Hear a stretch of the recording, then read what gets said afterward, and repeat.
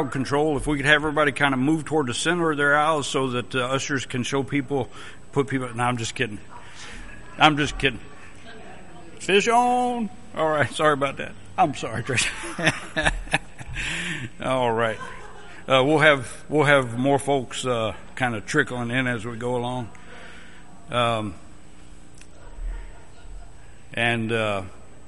So we got some folks out sick, which is a pretty common thing nowadays. So you got to be ready for anything, right? So brothers and sisters, make sure that you are always ready to teach some kind of lesson. In the event that this happens and they look around and they need a teacher, you know.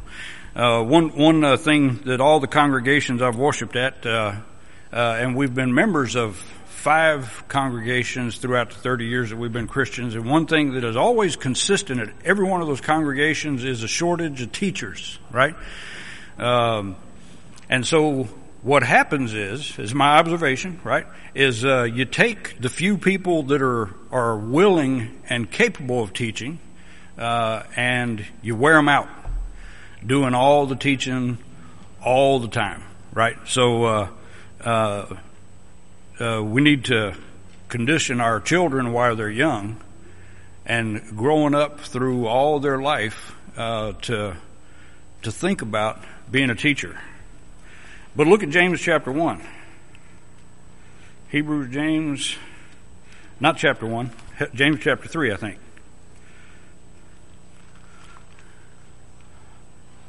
Mm-hmm. I'm not real good remembering the numbers, chapters, and the verses and stuff, but that's okay, right? God didn't put those there. Yeah, so as long as we can find it, you know. And the way it works in my Bible, at least this one, is I remember it's about this far through and about right there. And it's about in this spot over here on the right-hand side. And there it is, right there. So that thought about teachers just kind of reminded me just now of James chapter 3, and where he says, "My brethren, let not many of you become teachers, knowing that we shall receive a stricter judgment." So I'm going to ask you not to do something, not to ever do it again, right? If you've ever done this, right? A brother was teaching a class at a different congregation one time, and he got up and he was teaching the book of James, and he got to the 3rd chapter here, and he said, the 3rd chapter of James was addressed to teachers.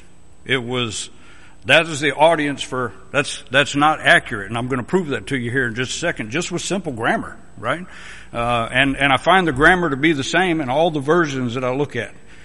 In James chapter 3, first of all, context is very important. When you see a verse in the Bible, you got to back up, and then you got to go forward, and then you got to put it all together and say, what is the context here? And so you want to find who is the book of James, the letter that James wrote. Who was it addressed to? And so look at James chapter 1 and verse 2. My brethren. And then, I don't know, it's not hard to find some more of those. James chapter 1 and verse 19. So then, my beloved brethren. And then James chapter 2 starts off the same way. My brethren. James chapter 2 and verse 5. My beloved brethren. And then James chapter 3 there in verse 1. My brethren. And then James chapter 3, you can go down to verse 10. Where it says, out of the same mouth proceed blessing and cursing. My brethren, these things, so my brethren. And then you just keep going all the way through the book of James. James chapter 4, verse 11. Do not speak evil of one another, brethren. Oh, I didn't mean to trip upon that. Have you ever done that? Have you ever spoken evil of your brethren? I have. I know that comes as a shock to some of you, but I have. Do not speak evil of one another. A mistake we make sometimes, right? And Jesus taught us to pray, lead us not into temptation, right? We know God doesn't tempt anyone. We're in the 1st chapter of James. We'll read probably at some point in this lesson how that works, how it comes along. It's not God doing it, right? And so we see here, seems pretty obvious that the letter written by James and continuing on in chapter 5 and verse 7 and verse 9 and verse 12 and then verse 19, from the beginning all the way to the end of the book, we're reminded over and over and over It's like James worked for the Department of Redundancy Department, right? Just over and over, brethren, brethren, brethren. So that's who James is addressed to. So let's go back to James chapter 3 and look at verse 1 and figure out why sometimes we mistakenly teach that chapter 3 of James is addressed to teachers, right? So first of all, there is no James chapter 3. There's no such thing, right? When you read James, you start at James chapter 1 and you go all the way to the end of what we've put a 5 on, chapter 5, and you read the letter that James wrote, right? So chapter 3, that was an intervention of man, and it is useful and helpful, and I appreciate those numbers. They do help me find scripture, especially when I'm studying with someone else, right? But don't treat what we know to be James chapter 3 as something that was written completely separately from the rest of James and to be accepted differently by a different audience, because it's not. So he says here, my brethren, in James chapter 3 and verse 1, let not many of you become teachers. So here's the grammar part, right? So he says, my brethren, let not many of you, my brethren, become teachers. So if the 3rd chapter of James were addressed specifically and only to teachers, then it would be a room full of teachers that he's talking to.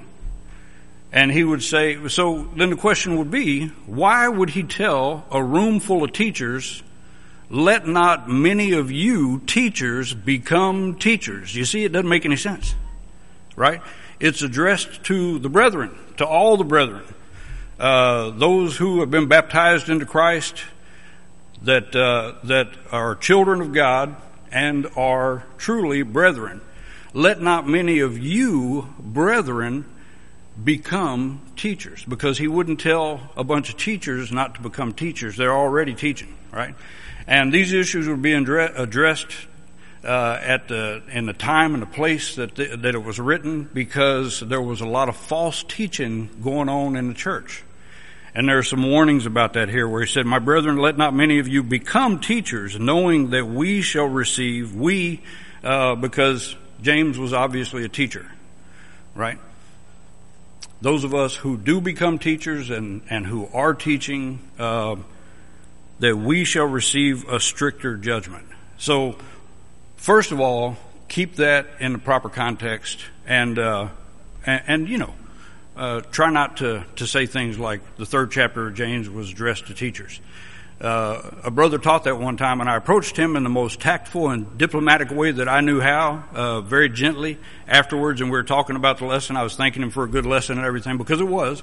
And I said, you know, are you willing to consider the possibility that 3rd chapter of James wasn't addressed just to teachers? And he got angry with me. He goes, oh yeah, it is. And then he wouldn't even talk about it.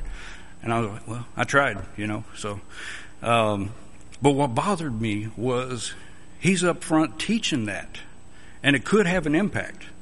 The putting scripture into context when you read it is very important for your own development, your own relationship to God, but it becomes even more important when you're teaching others the Word of God, that you've read enough of it beforehand and afterward to put it in context. Now, I know someone in the room right now is thinking, well, you're contradicting yourself, because I've heard you use scripture out of context. Yes, you have. Yes, you have. And I can't promise you won't again. But I hope that you will have the courage and the tact and diplomacy, like I mentioned, and the kindness and love for me to let me know that I've done that when it happens. And I won't get mad and run away from you, as long as you're nice to me. If you're not nice to me, maybe a different story. But as long as you're nice to me, and I know right now someone in the room is thinking, you're contradicting yourself again, because I remember an occasion when you weren't so nice. Yes, you do. Yes, you do. And I can't promise that you won't again. I can only ask that you let me know when I do that, and then forgive me, so we can get along the way that God wants us to. So a little bit of a tangent. I didn't plan on talking about that, but let's go to our Father in prayer as we start the class.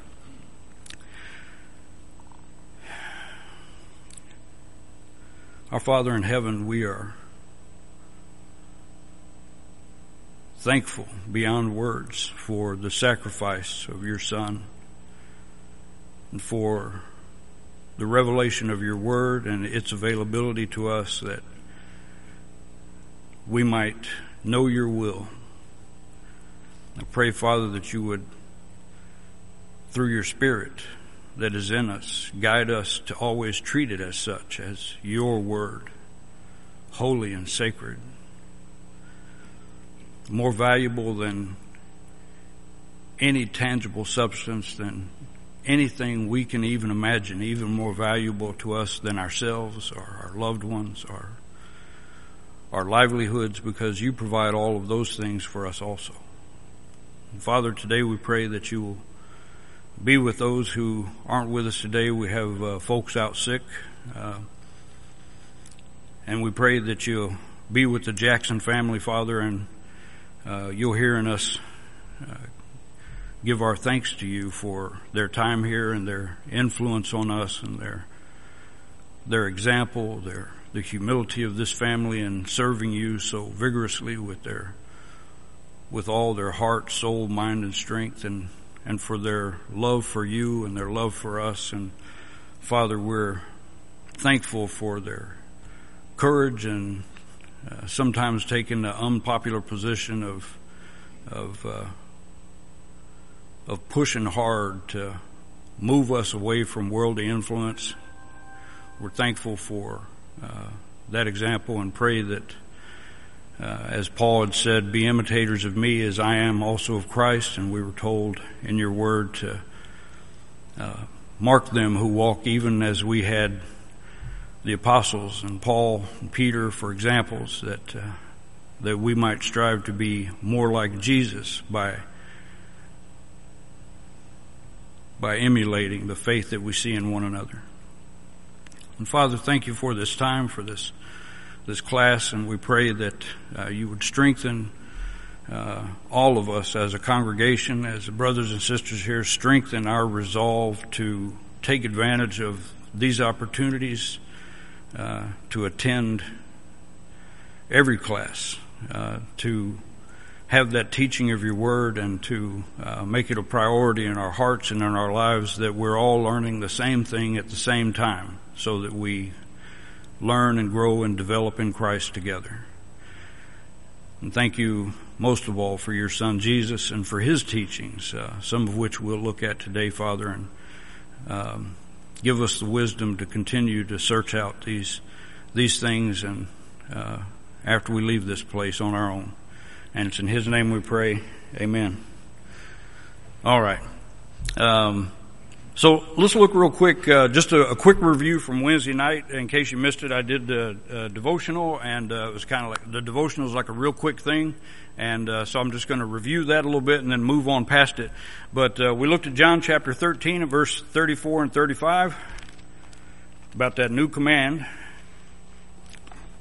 John 13, 34 and 35, where Jesus said, I'll start with 34, a new commandment I give to you, that you love one another as I have loved you. And every time I get to that part where he says, as I have loved you, I say it's a tall order, right? That Jesus, and here's the thought, right? And we know that there are some excellent parables about, the same measure of mercy and compassion and forgiveness that I have for you. That's what God's going to have for me when both of my knees hit the ground in judgment, right?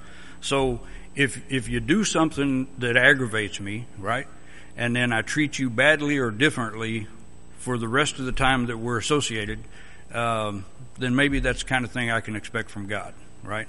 So my objective is that I'm going to try to treat all of you, every single one of you, right, the same way that I treat my kids.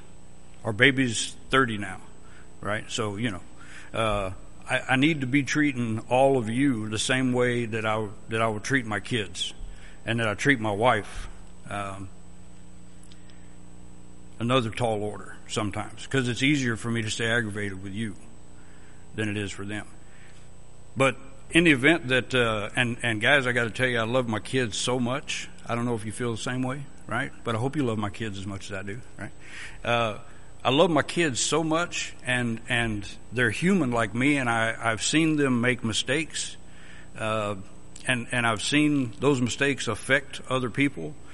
And then so as an observer, I watch that situation, and I want them to be repentant, and I want them to be forgiven, and I want them to be treated the way that I treat them and the way I expect them to treat me. So anyway, another tangent. But Jesus said here, a new commandment I give to you, love one another as I have loved you. Tall order.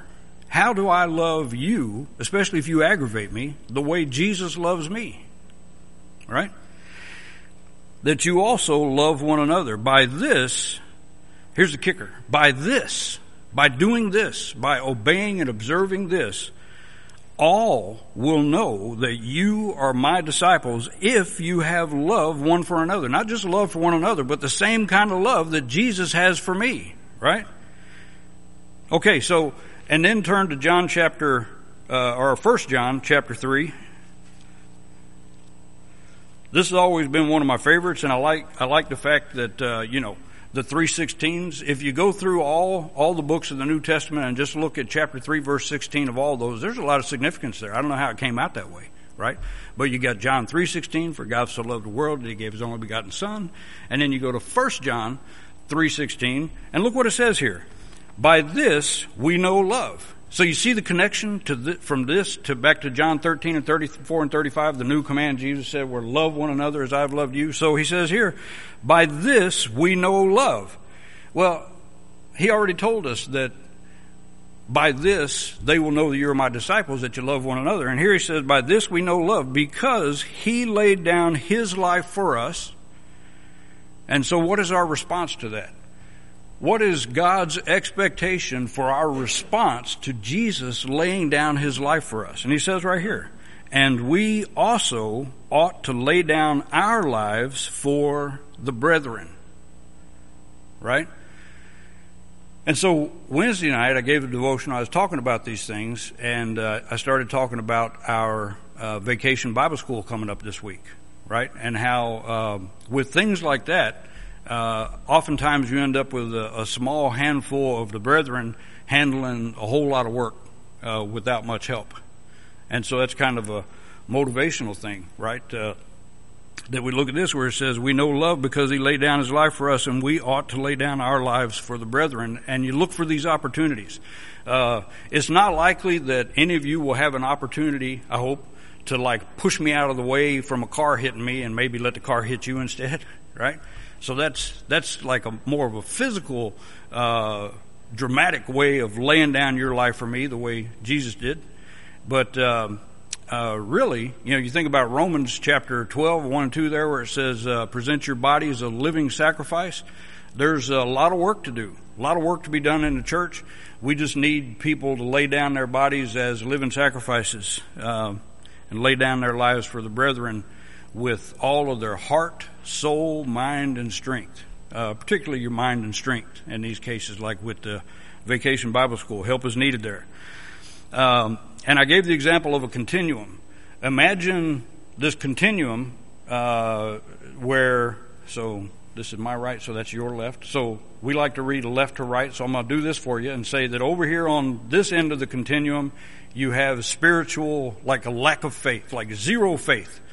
Of faith vacuum, and exposure to the world, on this low end of this continuum, and no knowledge of God or Scripture or appreciation for His creation. So you're just in a faith vacuum. This is where Satan wants you over here. And then over here you have, like Enoch, right? Over here you have the faith of Jesus, the faith of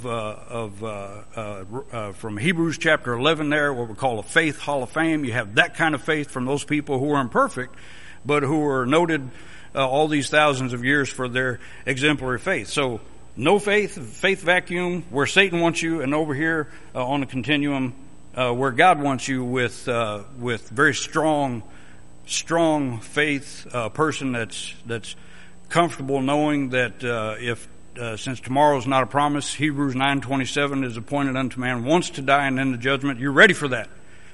Where they come into the auditorium here and say, who's ready for the Lord to come back now? And then some old guy jumps out of his chair and says, me, right now, come on, let's go, right? That was Howard Hopwood, by the way. We worship with the Hopwoods down at Baker Heights in Abilene. And somebody asked that question, and Howard launched. He was like, right now, come on, Lord, I am ready. And I was like, I don't feel the same way he does. I'm not ready. So we got some work to do, right? And on that occasion, I was not, but I appreciate that example he gave us. So you got this continuum. Satan wants you over here, God wants you over here, and we're all somewhere on this continuum. So think in terms of like that. Any of the activities, any of the kind of things that you have an opportunity to do that would strengthen your faith and move you farther along that continuum in the direction that God wants you to go, then that's working for you. Opportunities to be involved with your congregation, opportunities to share Christ with others, which is what the Vacation Bible School is, right? The kids, we open this up to the community, got a sign out by the street, people bring their kids, they go home talking about how wonderful a time they had here and the things they learned. Eventually, next thing you know, you got the parents in here visiting and then learning about Christ and then being added to the church by God, and then we see the growth. So these are those kind of opportunities. But just anything, over here in the faith vacuum, if I get aggravated with one of you, or let's say my wife, I get aggravated with my wife and I have harsh words for her, then I'm going this way, I'm going the wrong way, right? If I'm exhibiting some kind of impatience, I'm going this way. If I attended a seminar on implicit bias earlier this week with my students. I'm teaching a class out at the school, and attended this class on implicit bias. And it's a subject that I have taught myself as an instructor at the academy. We just called it social actions in our curriculum there. But any time that I exercise any kind of a bias toward anyone based on all those things, race, color, creed, national origin, even their religion, anything, gender, maybe I'll tell you about how it is where I work in the medical practice on big burly men picking on little bitty girls. But anyway, that's a different topic. But my response, my reaction to these things move me in the wrong direction on that continuum if I'm not thinking about what God wants me to do, how God wants me to react, if I'm not showing the love of Christ that we're talking about here. So in 1 Peter chapter 5 and verse 8, and remember, Satan wants you to go that way, right, to your left on that continuum. 1 Peter chapter 5 and verse 8 tells us, be sober. I'd give a whole lesson on that right now, right? Make sure you stay sober. Be vigilant, because your adversary, the devil, walks about like a roaring lion, seeking whom he may devour. And then it goes on in verse 9 there to say, resist him, steadfast in the faith, over this way, resisting him. So, resist the devil. And then also in James chapter 4 and verse 7, you see something similar there where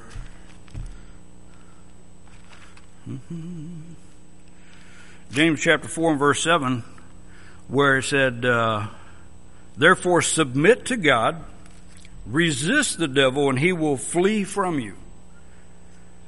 So we see where the devil is prowling about like a roaring lion looking for some soul to devour. And then here in James chapter 4 and verse 7 it says, resist him and he will flee from you.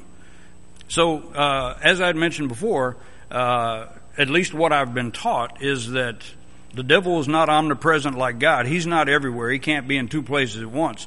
So with 7 billion people on the planet, more than likely we can't all blame everything on him, but we can say that, you read the temptation in the garden with the forbidden fruit. You read the book of Job. You read Jesus' temptation.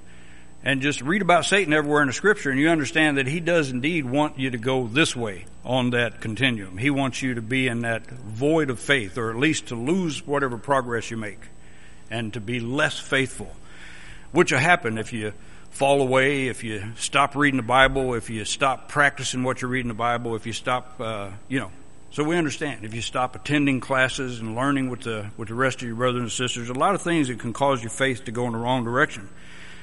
So Satan is not physically present in some spiritual form, blocking you from doing correct things. You got sins of omission, you got sins of commission, right?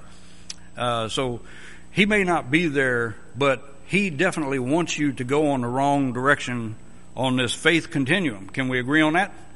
Yeah, right. Yeah, he wants you to be faithless. It's not that he wants you, because I know that sometimes in film and in dramatic writings, they portray Satan as being in charge of this domain, and he wants more people there in hell with him, and so like he can command it's not that way at all. He's already been defeated. He's already been bound up. He just wants everything in opposition to God, and complete and total opposition to the will of God, the father of lies, the opposite of godliness. So we know that's what he wants. And so we resist that. We resist him and we flee. There in James chapter 4 and 7 we'd said, therefore submit to God, resist the devil and he will flee from you. Draw near to God and he will draw near to you. There's our comfort. So a little bit about prayer. And so, when we have opportunities to get up and talk like this, we use the examples from our own experience. So I'll use an example from my experience. So after I punched out of the Air Force in 2003, I went to work for the university. Was a training coordinator for about 5 years, and then went to work in enrollment services as the veterans coordinator over for the UAA. And so I was a veterans coordinator, and when I took over that position, man, it was a horrid mess. It was a mess. The person who had that position before me had all kind of problems, and one of which was not doing their job. And like our poor veterans trying to attend that university were really not being helped, right? So I took over the position, and took me a while to kind of start to whip things in shape. But as the veterans coordinator with that title, and with 70 people working back there in enrollment services, at the front counter, or on the phone, every time they had a veteran who was getting angry, and believe me, they were all getting angry because things were such a mess, and they should have been able to use their benefits to go to school there, right? They would call me up to deal with the angry people. Fortunately, in the Air Force, I had been through a whole lot of that training on de-escalation and how to deal with difficult personalities, and how to resolve issues and stuff like this. So that was useful for me. Not because it came from any natural wisdom within me, but because I had been trained to deal with those things, and I did so effectively. And so they saw that I was effective at dealing with this, and then they started calling me every time somebody was upset and angry and making a scene. And so, I would help them deal with those things. And so it's kind of funny, though, that I got to the point where, and then I became the associate director of financial aid, and then I started getting to deal with people who were angry about money, and having to explain to them that, hey, you've used it all up, you're not getting any more. Had one fellow used his student financial aid to get a mail order bride, and people were using it to go to Hawaii and things like this, just all over the place. So they'd run out of money, they want more money, and they would get angry when somebody was telling them they couldn't have any. So I would go and deal with them. And and then so fast forward, now I'm working at a medical practice, kind of a large practice with a bunch of docs here. And I am the customer service. I have a French title. I am a liaison. I am the customer service liaison. And so when somebody gets upset, out in the lobby, and they start throwing a public rage or something, then I get a call on the bat phone in my back office, and I pop up out front. Hello, how you doing? And then kind of bring them down, take them to a little room if they'll go, take them into a little room on the side, and And it's kind of like that police officer. When you think about Hersey and Blanchard and the developmental levels for situational leadership, when the young police officer first graduates from the academy, man, their confidence level is through the roof. But their competence level, maybe not so much just yet, because they just graduated from the academy. And so they respond to a couple of those domestic disputes, and they do not handle it well. So their FTO jumps in and says, let me help out here. And then, they kind of smooth it over because they have both confidence and competence that they've amassed over doing that for years. So, and then, on the D4 level of that situational leadership model, you have the police officer who's been a cop for 10 or 20 years, and they've responded to a lot of domestics, and they've been very useful in helping a positive outcome. So they actually want to take that call. They want to be the first on the scene because they genuinely want a positive, a good outcome, and they know that they're equipped to handle that. Best person for the job, or one of, right? And that's a good way to feel. And so I really love the job that I have now because I want to be the first one there. I want to get there because in some cases I'm protecting our employees because they're being abused, right? And don't get me wrong, this doesn't happen all day long, I don't want to give you the impression that, but I'll tell you this, with this COVID stuff, with the mask requirements and with the screening questions, people bring their politics in and it gets nasty pretty quick, right? And so I pop up and they don't know what I'm doing. I don't walk up and say, oh, hold on, let me de-escalate you, That's not exactly how it works, but my head is a toolbox. My head is a toolbox that I've been amassing these tools to use in these situations all my life, and especially since I've been a Christian. And then throw in that training that I've had, all that money spent on training. And so there are what we call levels of intervention. Sometimes the lowest level is do nothing. So if we got a guy who's getting loud and mouthy in the lobby because he's aggravated about something, I can just show up and just kind of stand nearby and lean on the counter, and the commotion's over here, and I just kind of watch this TV we have in the lobby, and they see me, and then they start to behave. Because until I got there, it was just a young lady who was maybe 22 years old and 5'2", and this particular fella, that's just how he thinks, right? If he's bigger than you and you're a female and you're small, and maybe a different race or nationality, he's going to be mean and nasty to you. And then when I show up, attitudes change. So sometimes that's effective, right? And then sometimes I have to start ratcheting up and climbing those levels of intervention. And the highest level of intervention is either it gets physical, or I tell you leave immediately, or we will call the police. So that's very, very rare that we get to that level. But when it's necessary, the folks that run the place, the partners, have vested that trust in me to make those decisions and to do things in such a way with the objective. The objective is that everyone leaves there with a favorable impression of this medical practice. That's the objective, right? And see, I want to be the first one on the scene to deal with those things not because of all of the training I've had, but because of my Christian values. And I pray and I talk to God. And I remind myself, and I have little reminders just in case I get caught up in something, to remind me that I am a follower of Christ and that I must exhibit that and present that to everyone I deal with, even the folks who aggravate me. And then I pray for them.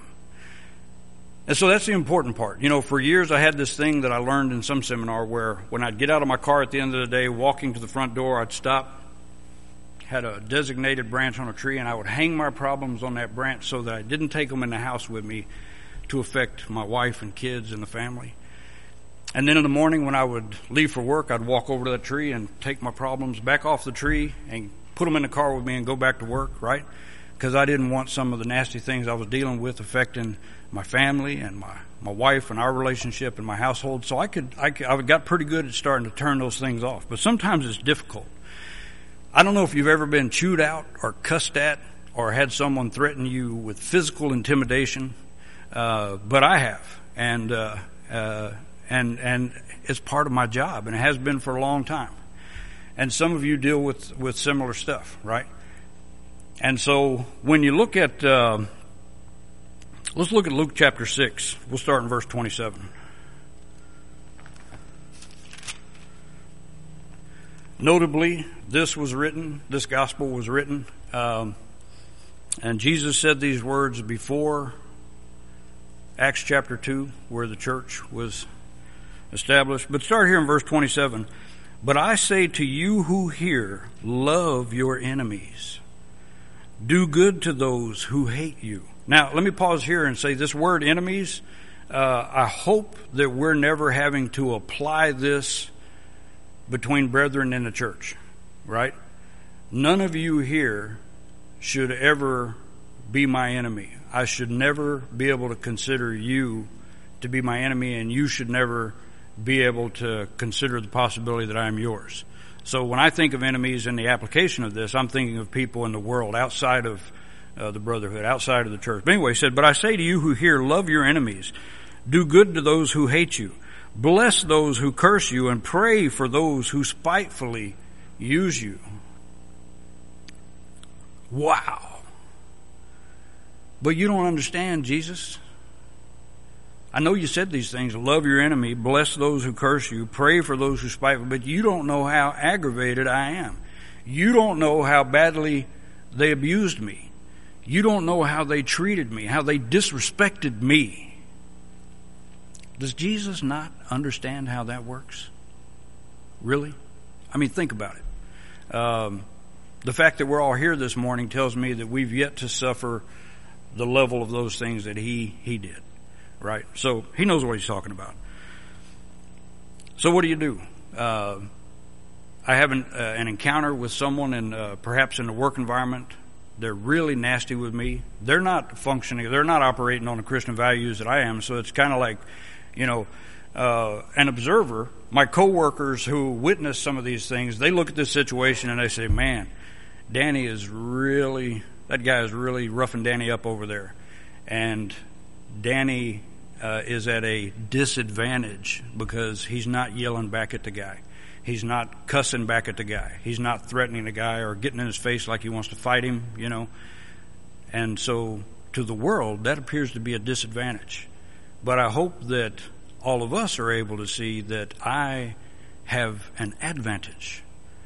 I am at an advantage because I don't engage in those behaviors. And I get to keep my job. So that's just a bonus, right?